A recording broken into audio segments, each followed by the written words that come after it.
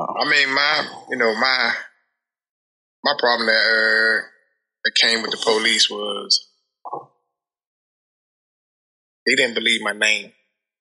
Oh, they thought you was bullshit. Yeah, it was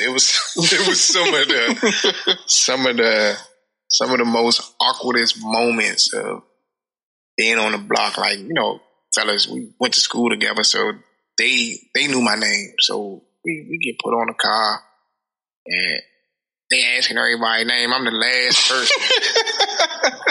Bruh, I'm telling you, it was just like, fuck. In my brain, I was like, is this people gonna believe me or not? Well, fuck it. So, you, what's your name? Patrick. What's your last name? Patrick. I said, what's your last name? First and last name the same. What the fuck? I'm like, so everybody like, man, you not automatically put the handcuffs on me. Right? So I'm saying to myself, like, they about to lock me up for my name being the name that my mama gave me. I was like, shit. So he was like, you ain't got no ID on you, such and such. So everybody on the car laughing. It's like 6 of us spread it out and everything. They laughing and shit. So I'm like, you ask any one of them, what's my name?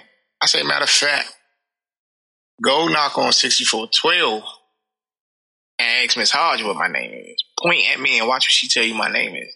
Man, I ain't got to do all that. That ain't my motherfucking job. This, that, and the other. So he was like, what, your mother couldn't think of nothing better? Now you want to swing on him. Now I snap.